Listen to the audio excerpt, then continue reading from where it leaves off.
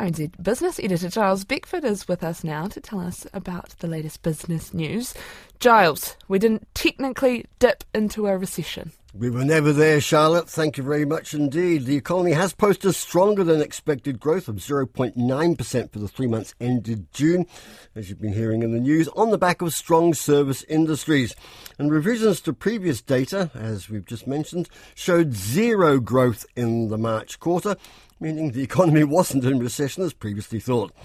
To look at all this, I'm joined by Darren Gibbs, Senior Economist at Westpac. Kia ora to you, Darren. Any real surprises in these numbers? For us, not really.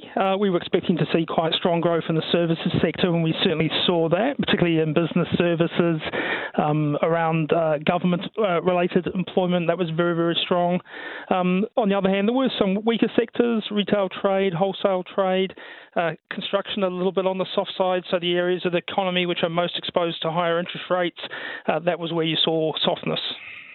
So, does this mean that we're actually in better economic shape than we thought, and there will be no recession, as Treasury's recently said? Because I'm just thinking quite a few of you people in the economics profession, you're saying we're going to go into recession. Well, I certainly would not want to extrapolate the 0.9 that we saw in the June quarter, and it has to be seen in the context of the 2 quarters that were prior to that. So if you take the 3 quarters through to June, the economy grew by just 0.4%, so clearly pretty slow. Annual growth has slowed down to 1.8% from 2.4% in March. So momentum is coming out of the economy, but it's just not coming out as quickly as the Reserve Bank in particular had expected. Well, having mentioned the dreaded words, Reserve Bank, this is stronger than they had been forecasting. There won't be too many smiles down in their offices.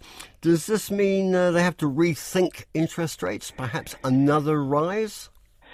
Well, I think it certainly points that way. The economy, in net terms, is about 0.5% larger in the June quarter than they had factored into their August policy statement. So it just means a little bit more pressure there on resources than what they had assumed.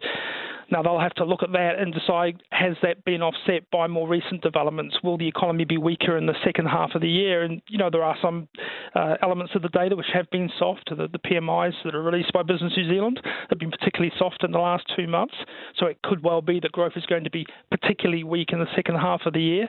But after today's numbers, even more now, it needs to be so. Without that, you just won't get inflation down. So that might mean, even if they don't raise rates, that means rates will stay high for longer than previously expected. Well, I think certainly rates are staying at current levels, if not slightly higher, for at least another year. And, of course, earlier this morning we heard the same from the Federal Reserve. Interest rates have to remain high. It's the only way to get the economy to the point where inflation comes down from the very high levels that we have now. Thank you very much for your time. That's Darren Gibbs, Senior Economist at Westpac Bank. And we've had a couple of serious, notable company results today. Fonterra, the dairy cooperative, posted a near tripling of its annual profit, $1.6 billion. Its chief executive, Gyles Beckford, says record revenue of more than $26 billion shows that it's focused on strategy amid challenging conditions has been paying dividends. It says the final Farmgate milk payout for the past year reflects weak global demand for whole milk powder, but that should improve in the current year. We are expecting demand to pick up into the new calendar year.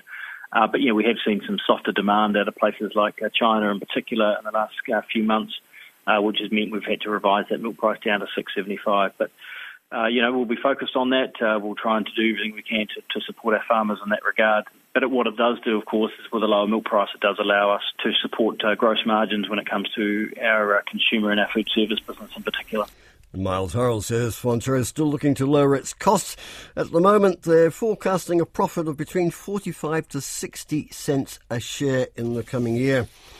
And new farming strategies have helped to reduce New Zealand king salmon's mortality rate and drive a return to profit.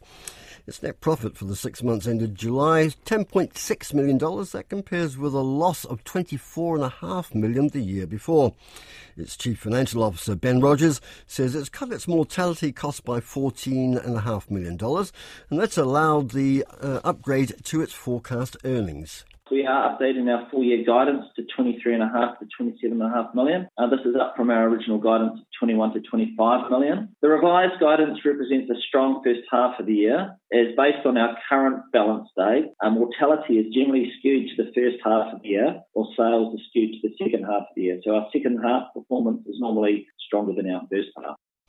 Ben Rogers says sales volumes have increased 14% in the past 6 months to just over 3,000 metric tonnes. And there'll be more on King Salmon result and Fonterra, reaction to them both in the rural news after the 12:30 headlines. Well, time to catch up and see how markets are digesting strong growth numbers and solid profit numbers. I'm joined by Malika King from Craig's Investment Partners. Kia ora to you, Malika. Kia ora, Giles. Well, how are we looking on the local share market? Look, we've eked out a little bit of a positive gain. We're up 11 points at 11,335 points on the NZX 50. Fonterra, after that result out, that's up 13 cents or 4% at $3.42. And just looking at some of the other stocks here, Auckland Airport's up, actually flat at $7.86. EBOS is down 12 cents at $35.55.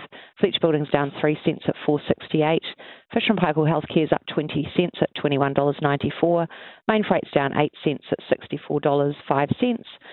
Meridian's down 1 cent at $5.23. Ryman's down 2 cents at $6.43. And Spark is down 1.5 cents at $4.77.5. What's it looking like across the Tasman in Australia? The All Ords is down 38 points or 0.5% at 7,325 points. The banks down. ANZ's down 18 cents at 25.36. CBA's down 14 cents at $101.70, and Westpac's down 11 cents at 21.42. Now, a lot happening on the currency front, with the Federal Reserve deciding to hold its rates but give a clear signal of a possible rise before the end of the year. That lifts the US dollar, but when you've got strong results like we see from Fonterra in particular, and stronger growth numbers here in New Zealand, that would also support the Kiwi dollar. So what's it looking like now? It would, Giles. It was supporting it earlier. It's a bit mixed now. We're buying 59.2 US cents, 92 Australian cents, 48 pence, 55.6 euro cents, 87.84 yen, and 4.32 yuan. Which leaves us with interest rates, oil and gold. 90-day bank bills are at 5.725%, the 5-year swap's at 5.132%, the 10 years at 4.9925%.